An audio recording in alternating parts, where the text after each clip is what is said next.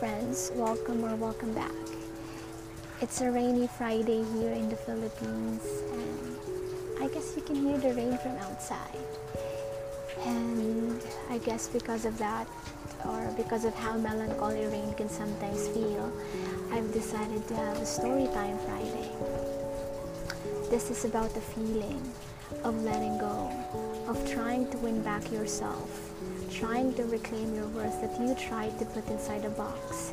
And over time, the box got wet and soft at the bottom, and you just don't know how to take out the contents of that box again without spilling everything, without damaging the other things inside that box.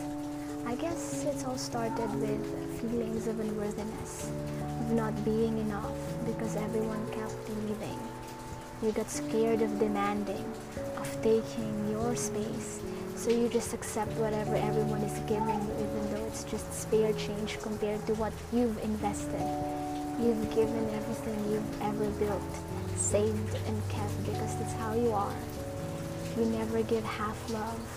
You never half-ass anything in life. You always let it consume you.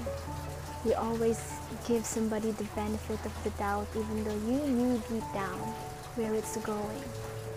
Even though the patterns are all the same. The red flags are waving, the sirens are blaring, but you just won't give up, falling into the rut of making excuses for their negligent behavior, because what if they finally come around and commit? What if at long last you're not just a layover, a waiting shed until the next big thing comes around, and then they'll finally see you, finally settle down with you. You'll finally have a proof that you are worthy. But can you imagine what you could do with all of the energy you give away to people who can't show up for you in the way you deserve? I know sometimes it's scary to let go of our story and our pain because we don't know who we are without it.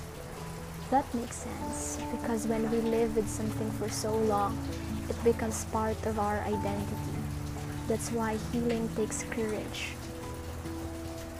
We have to be willing to release ourselves from the identity that was formed by our traumas, to accept that for a time we might be dancing in the dark, but trust that at some point we will come to remember that we are and have always been lovable, scars and all.